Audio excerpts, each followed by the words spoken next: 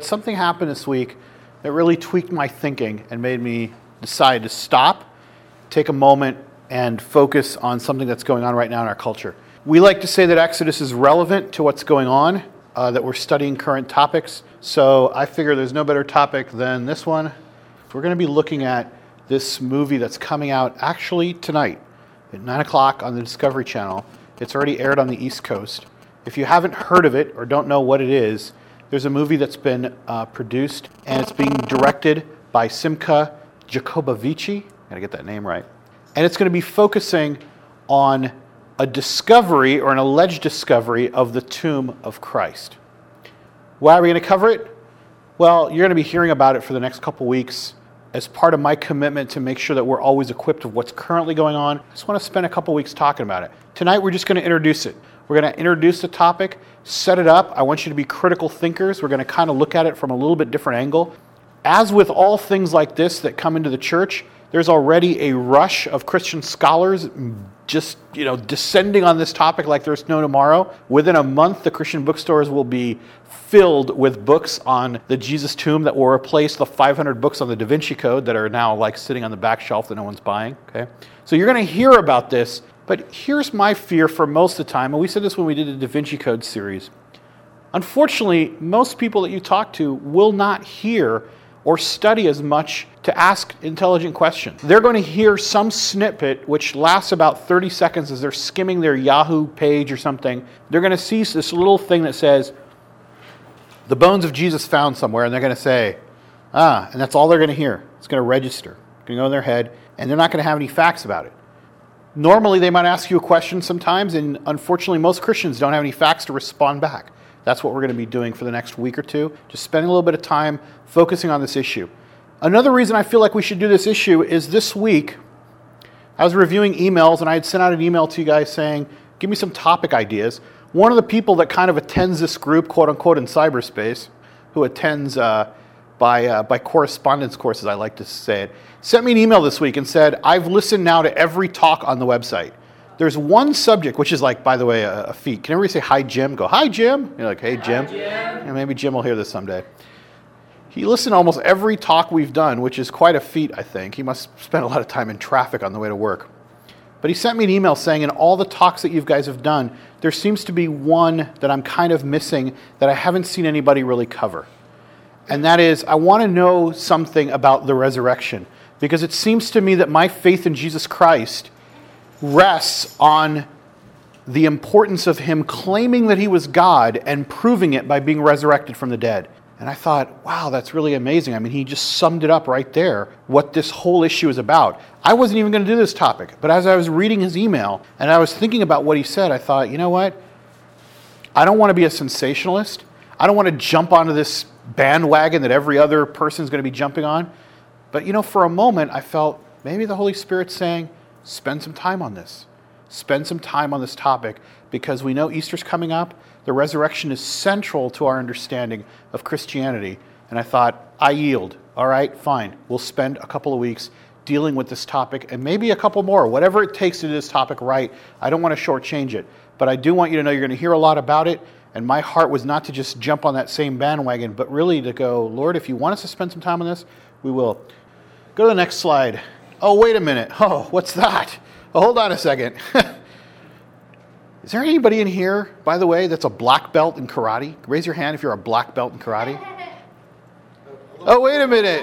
Wait a minute. Somebody in our group is a black belt in karate. Give a hand to Antoine, who not only runs the whole show. We wouldn't even have a website or anything to write about or talk about or anything if it wasn't for his recording and technical stuff. But if you guys didn't get the email this week, Anthony finally became a black belt, a long career goal, and now he could probably beat us all up simultaneously, he tells me.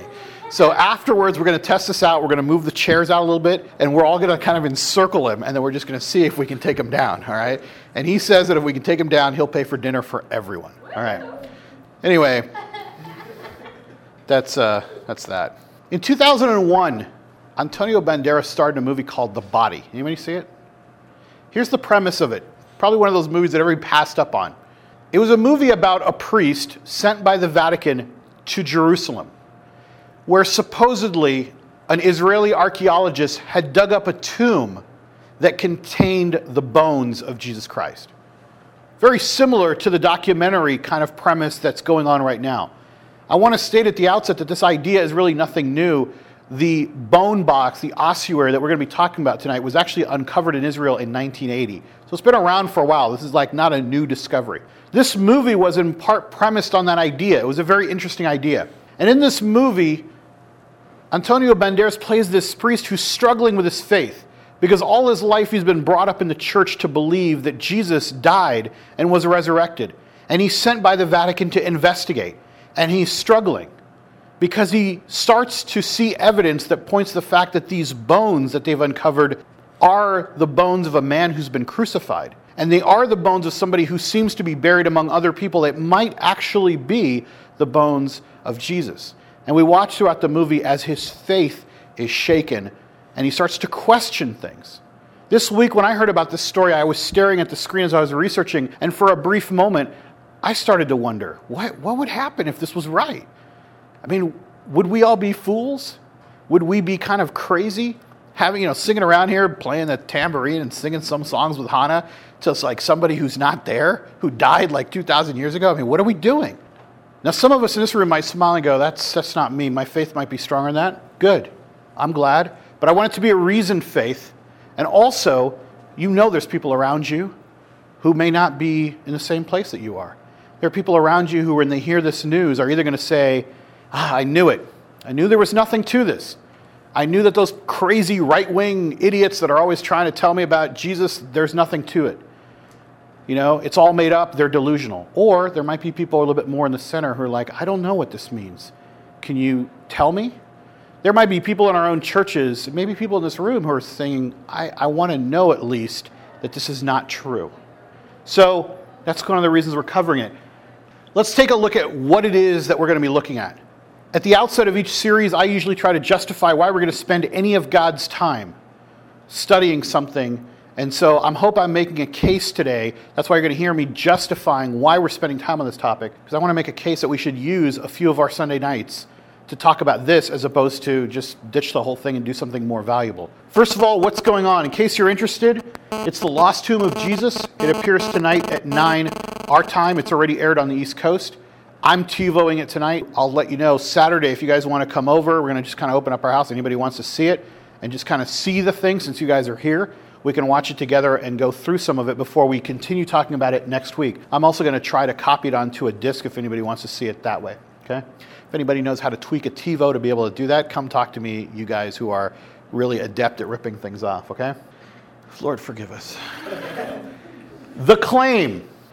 Archaeologists have discovered the tomb of Jesus containing the remains of Jesus, his mother, Mary, and his brothers, as well as his wife, Mary Magdalene, and his son, Judah.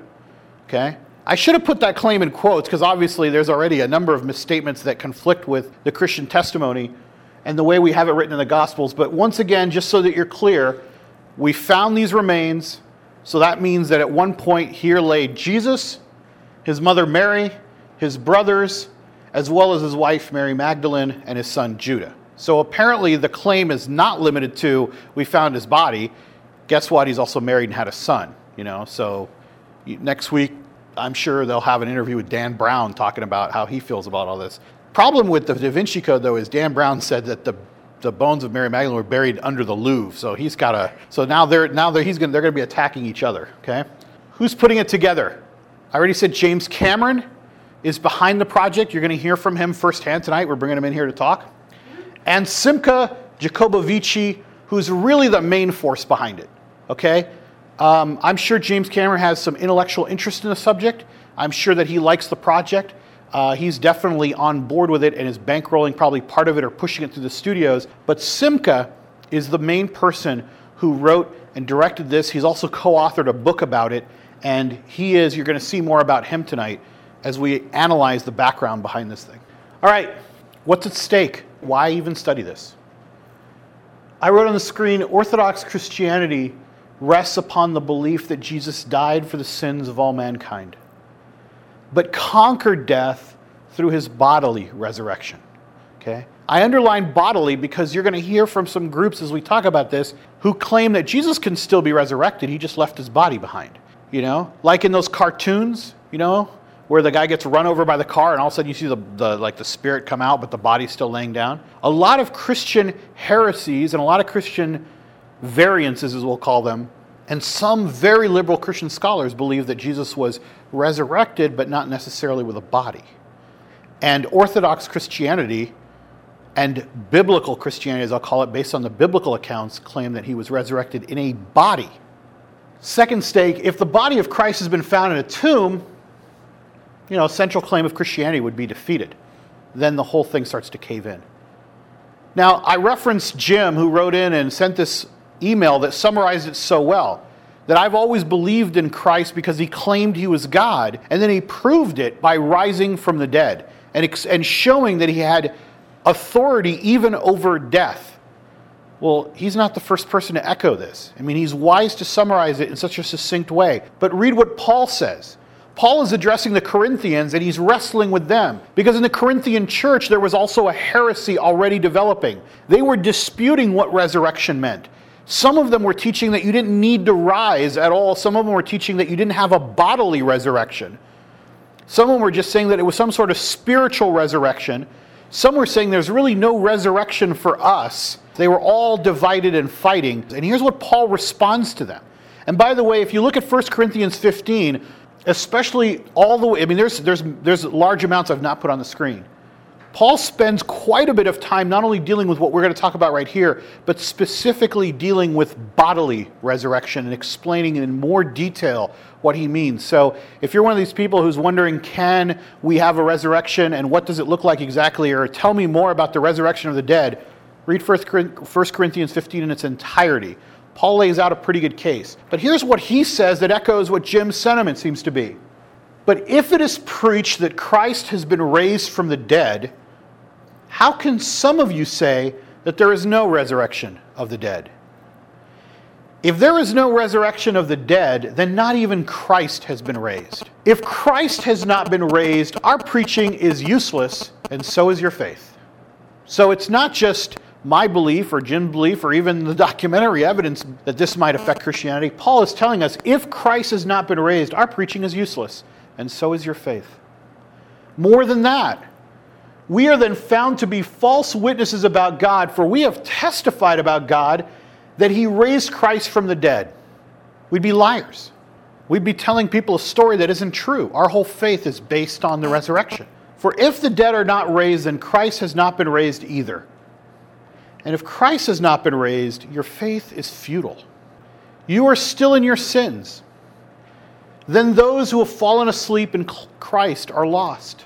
If only for this life we have hope in Christ, we are to be pitied more than all men. His last words kind of echo a sentiment I've thought about sometimes. Like even when I was staring at the screen when I referenced that earlier this week. What if this isn't true? Wouldn't we be idiots? Sitting around, like I said, banging on tambourines and singing in a circle. That's what he means by we are to be pitied more than all men. Because we're putting our hope in something. That he is our salvation. That his death meant something and his resurrection meant something. And if it's not true, then our faith is kind of useless. We're just living on a lie. Ryan. So it's basically saying that Christ dying for us isn't enough. That's what Paul is arguing. That the act of the resurrection, if it's not there, falsifies everything else. He's not, if God had wanted to make a plan where Jesus dies for our sins and there's no resurrection, it would have a lot of theological implications why that might not work. But God could probably work out something. What he's saying is, he was resurrected. We do believe that. And if that's false, then everything else is false, and we're all lost. And we're just sitting around wasting our time. Because that's a central part of this doctrine. Jamie. Does the cross signify the propitiation, the ultimate sacrifice that God took our place, Jesus took our place? But does the resurrection then attest to the new life? Sure. There is one, it shows his supremacy over death and his conquest of it. Because symbolically, to die in our place by itself and just die, like I said, maybe God could do anything he wanted. But there's an important part about him rising and conquering death and showing that he's outside the realm of death. But then also, you're right, he models for us what a new life is. Paul mentions this when he's saying, if the dead are not raised, then Christ has not been raised. What he's really doing there, if you get lost in that, he's trying to say, hey, look, guys, Christ is our model. He's our example.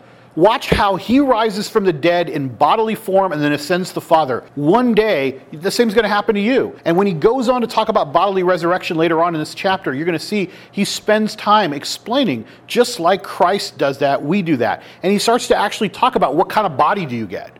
Okay, so if you're curious about those questions, check out our series on heaven. We talk about this at length in there, or read the rest of 1 Corinthians 15. And then when you're confused, go check out the series on heaven, because it gets a little long.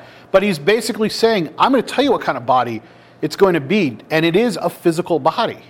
All right, but Christ is our model, and he conquered death, rose from the dead, and we're going to someday do likewise. So the stakes of this claim in the documentary do have some impact. So biblically, we don't disagree. The documentary and our views don't disagree. If Christ is not resurrected, we have a problem. All right, they're not making a crazy claim. The question is there any validity to their claim? But here's a careful note, and you might not catch this when you hear other people talking about it. You know that my view is not to jump in and just start, beating up any topic without actually thinking about it from all sides. Are the filmmakers saying that Jesus was not resurrected? Actually, I'm going to quote to you what the filmmakers actually say, because it's a very careful distinction that they're making. This is their words from their website about what they are trying to say. Even if Jesus' body was moved from one tomb to another, that does not mean that he could not have been resurrected from the second tomb. Belief in the resurrection is based not on which tomb he was buried in, but on alleged sightings of Jesus that occurred after his burial and documented in the Gospels. Huh? What are they saying? Here's what they're positing, and of course, I haven't seen the documentary, so give me that caveat, because we're going to kind of watch it. It hasn't been seen yet. But this is a claim they've already made. What they're really saying is, here's how we think it might have happened. Jesus was buried in the tomb of Joseph of Arimathea. The disciples probably did steal him from the tomb and eventually protected his body by moving him into a second tomb. That's the tomb we found. That's why it explains why it's not the tomb everybody thinks is the Joseph of Arimathea tomb, and why he's in some bone box in a underneath with 10 other people. Okay? 9 other people. That's their theory. And then, as a kind of tipping their hat to Christianity, like, we're not trying to insult you people. They're saying, he could have been resurrected from that second place where we found him. What's missing there if they say that? So they're saying, hey, look, that's not inconsistent with Christianity. The fact that he wasn't resurrected from the first tomb, they found it empty. All right? And of course, even in the Gospels, it records that there's a theory floating around that the disciples stole his body. Maybe it was true. Maybe they did steal his body and they moved it to a second tomb to hide him. And then he was resurrected from the second tomb. What would be missing about that in this claim made by the Discovery Channel documentary? Anyone know? The money for the disciples to put him in a nice tomb like that over there. Yeah, that is going to be an issue that we're going to talk about next week, about how this kind of grave doesn't belong to a bunch of poor guys trying to hide their master. Philip? Even still, if they found the bones in the second tomb, that means he wasn't resurrected from the second tomb, because his bones are still there. Yeah, they're alluding to a non-bodily resurrection. They're alluding to a spiritual resurrection, where he leaves his body behind. Now, there are some Christians that believe that. We call them Gnostics, which we'll talk about some of that later on. There was some Platonic belief, this whole concept that Plato had put forward in that time of spirit good, body bad. Easiest way to summarize all of Plato into a few words. Okay? So that the spiritual Jesus was just appeared to be a spirit. He was never really on earth. He was never physically here. That's how he could be God and seem like he was among us, because he was only spirit. Yet the Bible really deals with the incarnation of Jesus. Fully God, fully man, fully in our midst. Otherwise, the whole thing's just an experiment.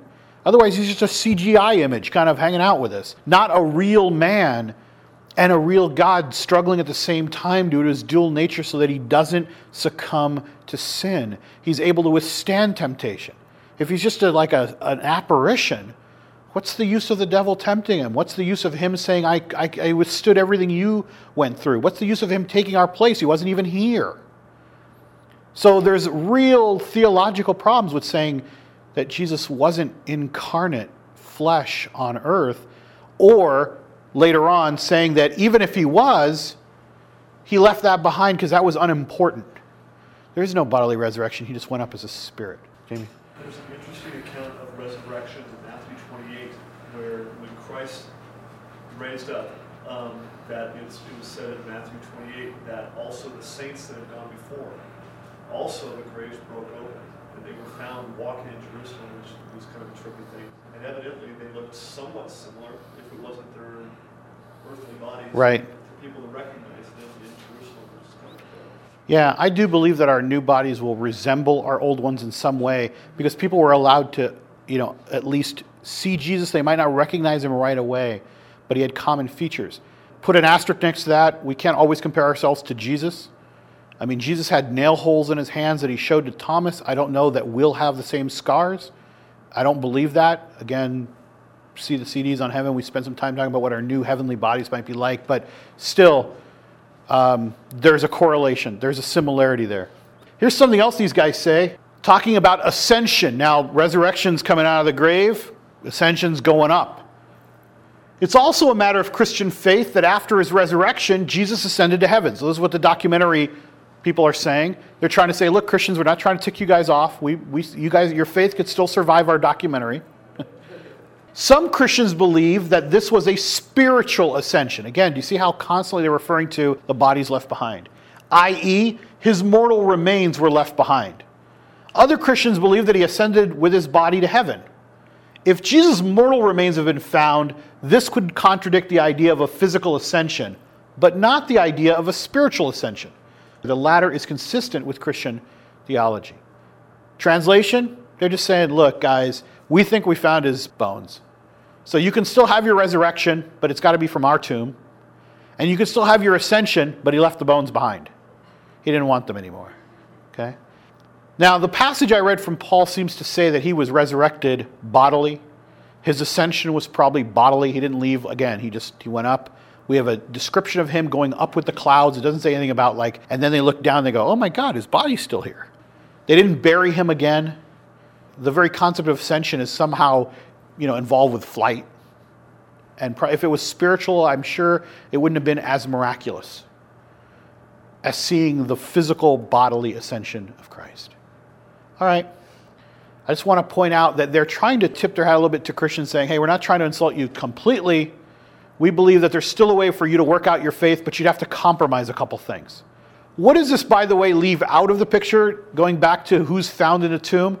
There's no mention, by the way, of Mary Magdalene and his son Judas. So apparently, we can have a non-bodily resurrection. We can have a non-bodily ascension. But we better be stuck with the fact that he was married and had a kid, which they don't seem to tip their hat much on that one. So let's take a look at this tonight. What I want to do is I'm going to shut up in a minute, and I'm going to let the filmmakers speak for themselves.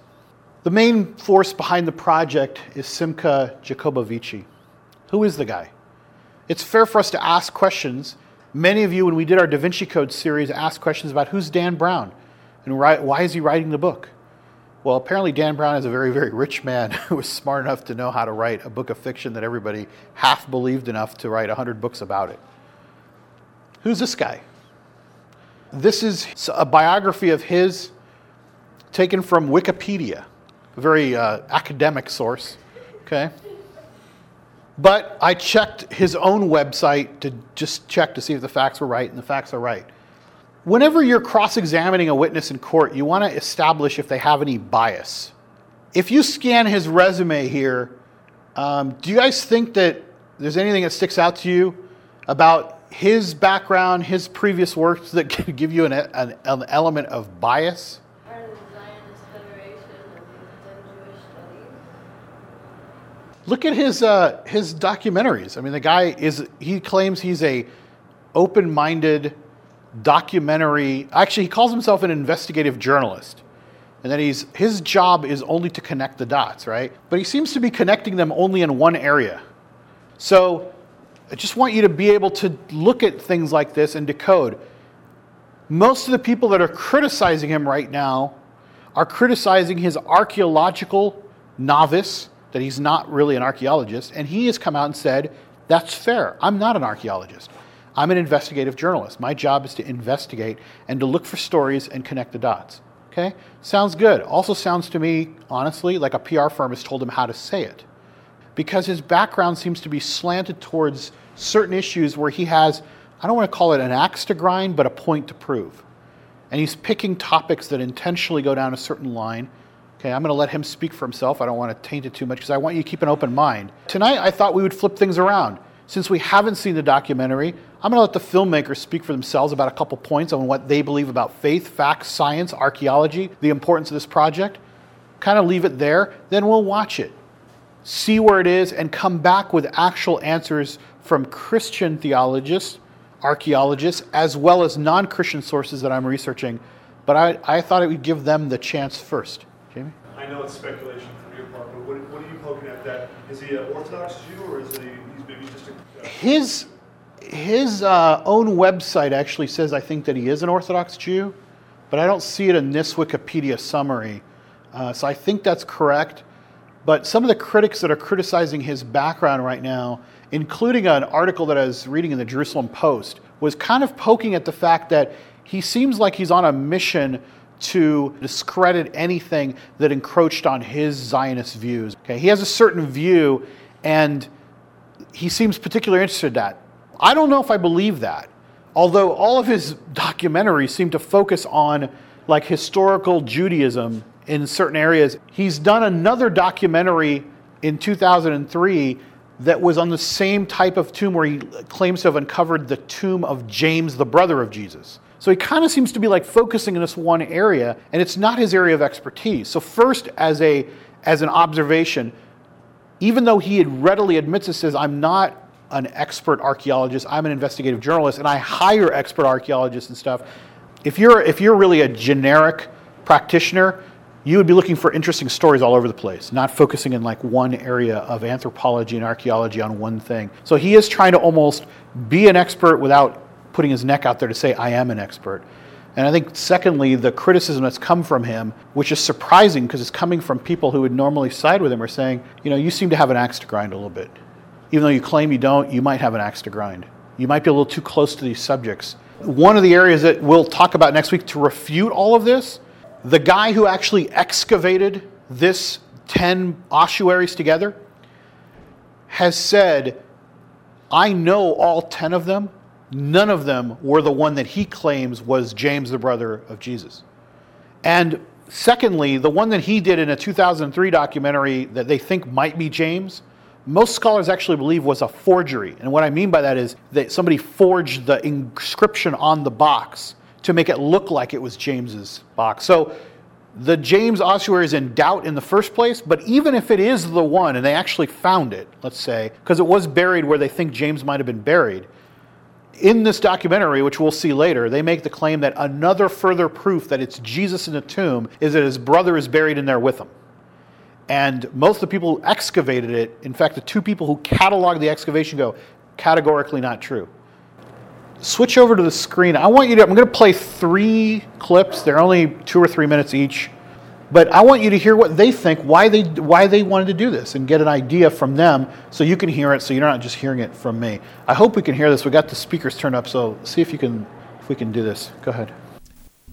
I got involved in the story, in the archaeology of Jesus, the archaeology of the New Testament, through a film I made about the ossuary, the bone box, the limestone coffin, that made headlines a few years ago called James, brother of Jesus. James, what the ossuary actually says is James, son of Joseph, brother of Jesus.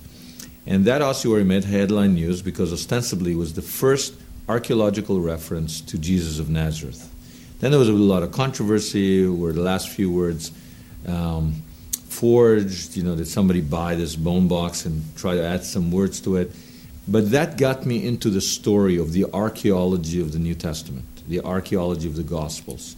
Suddenly, for the first time, it suddenly occurred to me that, wait a minute, the Holy Grail may be accessible in the sense that there could be archaeology, and why shouldn't there be, that's related to Jesus, his family, and the initial Jesus movement, what scholars call the Judeo-Christians, those first Jewish followers of Jesus, his entourage.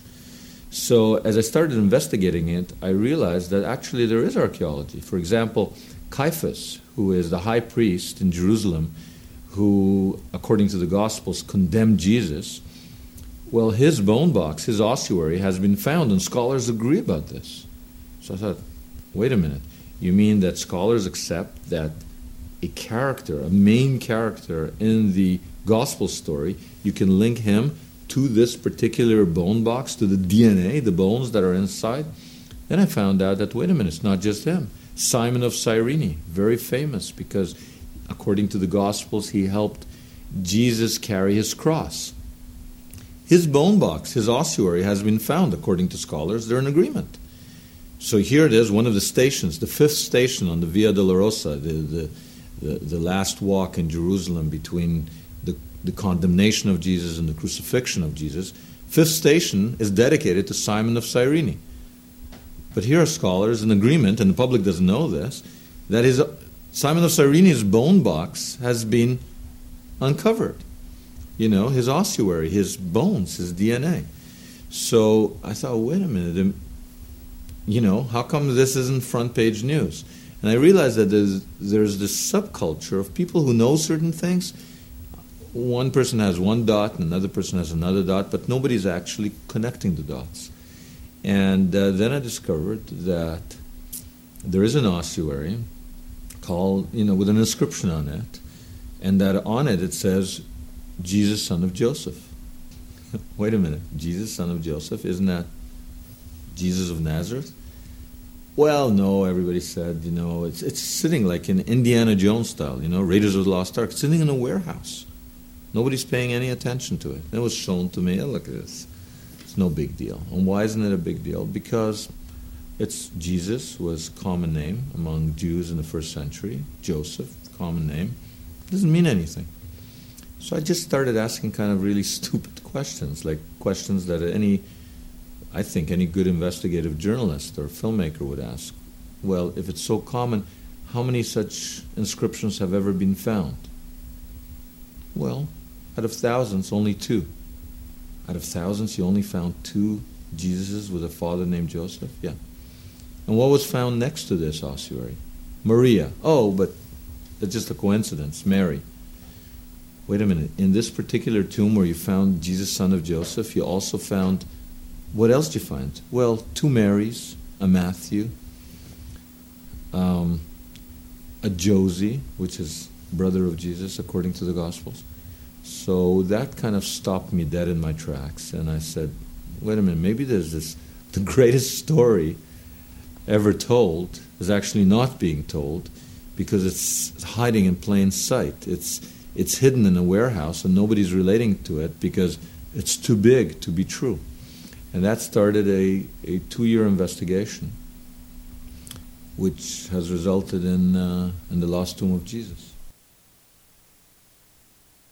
The key moment in the investigation was the identification of the second Mary. Because when the tomb was found and the inscriptions on the ossuary were catalogued, this tomb and the contents of this tomb never left the hands of archaeologists. It was excavated by archaeologists. There's no question of forgery or hoaxes or any of that. So then the question becomes, well, why didn't anybody pay real attention to this tomb? And there were 2 things kind of going against this cluster of inscriptions. One was that there were supposedly common names. Jesus, Mary, Joseph, common names. Finding them together doesn't mean anything. The second is the second Mary. The 2 Marys in Jesus' life, as everybody knows. One is his mother, the Virgin Mary, and the other is Mary Magdalene. Post Da Vinci Code, everybody knows Mary Magdalene. Now, had the second Mary said Mary Magdalene, then, the world would have come grinding to a halt. But it didn't. It didn't say Mary Magdalene. So that was used, it said Mariamne, which is a Greek version of the word Mary. And that was used as a way of dismissing, well, that proves that it's not the tomb of Jesus of Nazareth. So I had to look first at that issue, the second Mary. And interestingly enough, I had never heard Mary Magdalene referred to as anything but Mary Magdalene. But when I researched into it, I realized that Mary Magdalene is not a name. It's a title. It's like Mary the New Yorker or Mary the Torontonian. It's Mary from the town of Magdala. So, well, if that's her title, if that's her nickname, if you will, Mary the Magdalene, what's her name? Well, I found out that scholars don't argue about that because of the Gnostic Gospels, because of the Acts of Philip, several ancient texts that have recently been discovered, the Acts of Philip in the 70s. Scholars agree of what Mary Magdalene's real name is, and her name is Mariamne. Greek Orthodox Church still calls her Mariamne, still celebrates Mary Magdalene, and there's a day of celebrating Mary Magdalene as by her name, Mariamne, the Greek version of Mary. And guess what? That's what it says on the ossuary, on the coffin, found next to Jesus, son of Joseph. So it was that moment that the light bulb went on, that the very thing that people were using to dismiss this tomb was the very thing that at the end of the day would prove that, or would make the argument, that this tomb may indeed be the tomb of Jesus of Nazareth. Next week we're going to bring up the evidence. I just can't help it. I have to say a couple things just to give you a preview in case you never come back, God forbid, you never hear the answer. When he says something like, did you hear what he said? Scholars, like he's basically making these broad categorical statements, like there's no dispute among scholars. Hey guys, I don't know any scholars, anything in the whole world, there's no dispute among scholars, by the way, okay? Even things that we believe in, like there's a flat earth society out there, okay? And they claim they have scholars. So when somebody says there is no dispute among scholars, all right? By the way, it is round, just in case you guys were just joining us, all right? Jim, the earth is round. There is a flat earth society. There are so many crazy people out there that claim they're scholars, okay? But he says it's without dispute. And then he goes on to say, let me explain to you how we know this. And he cites the Gnostic Gospels, all right? Putting aside for the moment the truth of the Gnostic Gospels, that they're, whether they're authentic Christian texts or not, we at least know when they were written, all right? They were written in the 2nd, 3rd, or up to the one that he references, the 4th century. So this Mariamne that he's talking about must have really lived a long time for them to write her name the way she was later going to be referred to 200 years later. Because if she's Mary Magdalene, she was a contemporary of Jesus. She didn't live 250 years for her to be renamed and rethought of. This is the kind of thing where when you put it together, it sounds really good. I know that we're probably going to go, yeah, that's baloney. But if you were just to watch this 3-minute clip as a non-Christian, as a skeptic, as somebody who just happens to go, what's all the hullabaloo about this? Did I just use the word hullabaloo? What's all this stuff about the lost tomb? And they type it into a Google search. They land on the Discovery site. It says watch the videos. You go to the videos and you watch this guy talk for 3 minutes. You might just say, wow, that's pretty amazing. This guy's onto something. Because he sounds kind of like he's dispassionate. He doesn't really have an interest in this subject too much. It's like, wow, notice how many times he says, what do you mean nobody's ever looked into this before? He keeps coming back like, wow, this is surprising even to me, as opposed to, this is going to really make a splash if I angle this thing the right way. So for those of you who believe that documentary filmmakers don't have a point to make in their documentaries, come talk to me afterwards. We need to hold you back a year in school, okay? This is Jim Cameron talking about the relationship between faith and forensic science, and I just was interested in his views. Check this out so that we know why he made this movie.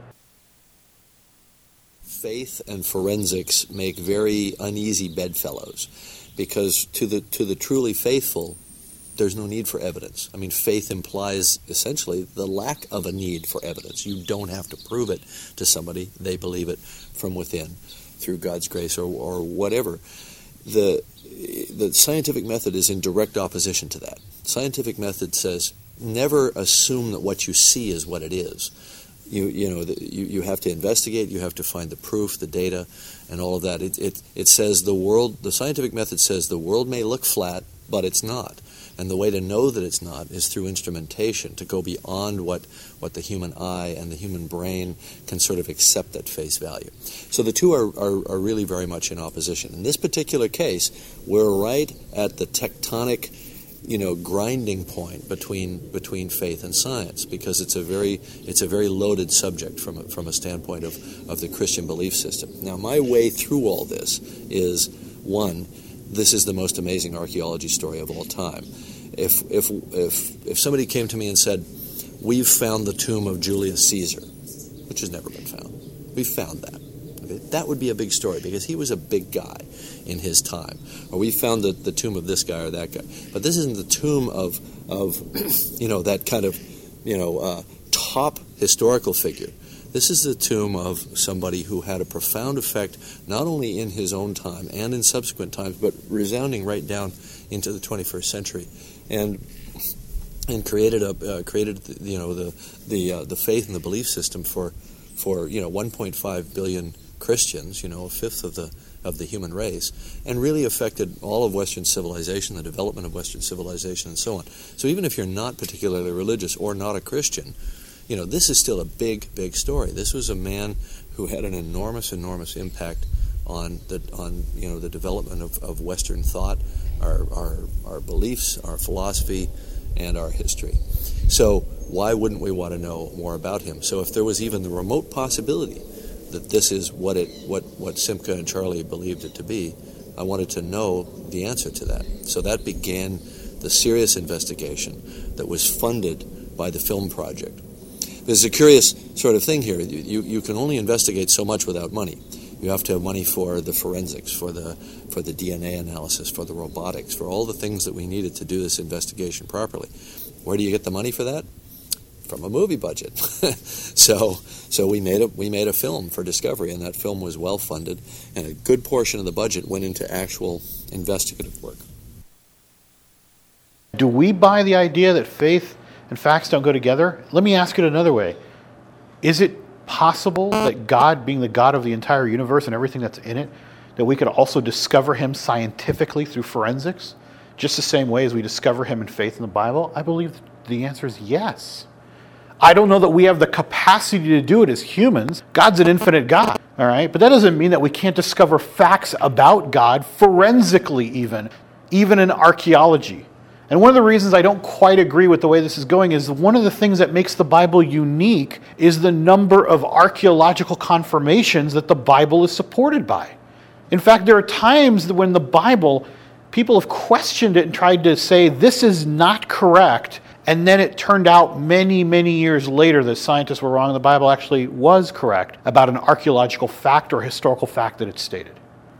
So, yeah, for some people, faith is enough. God bless those people, and there's nothing wrong with that. I think for others, we need to work through our faith sometimes with some sort of reasonable basis, and God is big enough and true enough that if you put him to the test, archaeologically, forensically, astronomically, whatever you want to say, historically, he's going to stand up. Because if he's really there, we can discover him using all of our faculties, not just our faith. We can use our reason and our intelligence and all of the tools that he's given us in our universities to use. So it's not a bad statement to make when you're trying to look dispassionate, but I don't think it gives God enough credit for the fact that you really can't test him. He's going to come out okay. We don't have to just say, you can never really know, let's just have faith. I don't think that's going to be enough for most people that you know in your schools, workplaces, and families who are going to question and ask tough stuff. They're going to want a little bit more. So let's just stop there. I'm going to leave it there. Next week we're going to come back having seen what they've actually put together and talk about it. Incidentally, a great review in Variety, which is no friend of Christianity. You guys know Variety, like the Hollywood kind of magazine of the industry. Variety reviewed it and said, While the claims are somewhat controversial and exciting, the movie itself is about as exciting as one of those old In Search Of episodes that Leonard Nimoy used to host, which is, some of you are old enough to remember those, pretty boring stuff, okay? And the claims, they say, make just enough out of the talking heads that they put up on the screen to kind of support their views, and they flash back between dramatizations and experts and all this stuff where they just keep the ball moving so fast that you just kind of follow whatever they're saying without really thinking. And that's why we're going to kind of analyze what they say. And like I said, Christians are already rushing in from all corners of the planet to attack this thing and to put up the best they've got. We'll bring in some of their sources and attack them too, because we know we've got a bunch of talking head idiots in our camp as well. So tune in for that. This is the place where we kind of attack everybody equally. We're an equal opportunity attacker. Let's pray and close with some worship, properly putting our focus back on God instead of some of this where it really belongs. Lord, I pray right now for those who've already seen this, as it's already been airing on the East Coast. I pray for tonight the people who are about to start watching it in a little while. Lord, I don't want to overreact. I don't want to rush around and be sensational. I don't want to jump on something that you know, Lord, you're so much better at putting an end to than we are. Lord, our honest desire, and I plainly lay it at your feet, is to be humble and equipped at the same time. Not to revel in pride in our knowledge, not to believe that we know more, but Lord, to acknowledge that we do need to know more, that we do need to be equipped, because there are going to be other people around us who carefully, in a 30-second view of these clips or a quick news story, are going to base their decision about your relevance to their life on something like this. Because they're going to base their excuse for not pursuing you further on something like this. And we need to be equipped enough just to challenge them to look deeper into the facts and to actually know them ourselves. So Lord, again, not for pride's sake, not for knowledge's sake, but for your sake, we come here each Sunday night just to learn about you. Lord, focus our attention on you now. Take it away from this nonsense. Let's worship you as the King who doesn't need any of us. The King who loves us and chose us and did not even need to create us. This universe belongs to you. Let us give you proper glory. You are the King. We are humbly your subjects and we worship you now. Praise you in your name. Amen.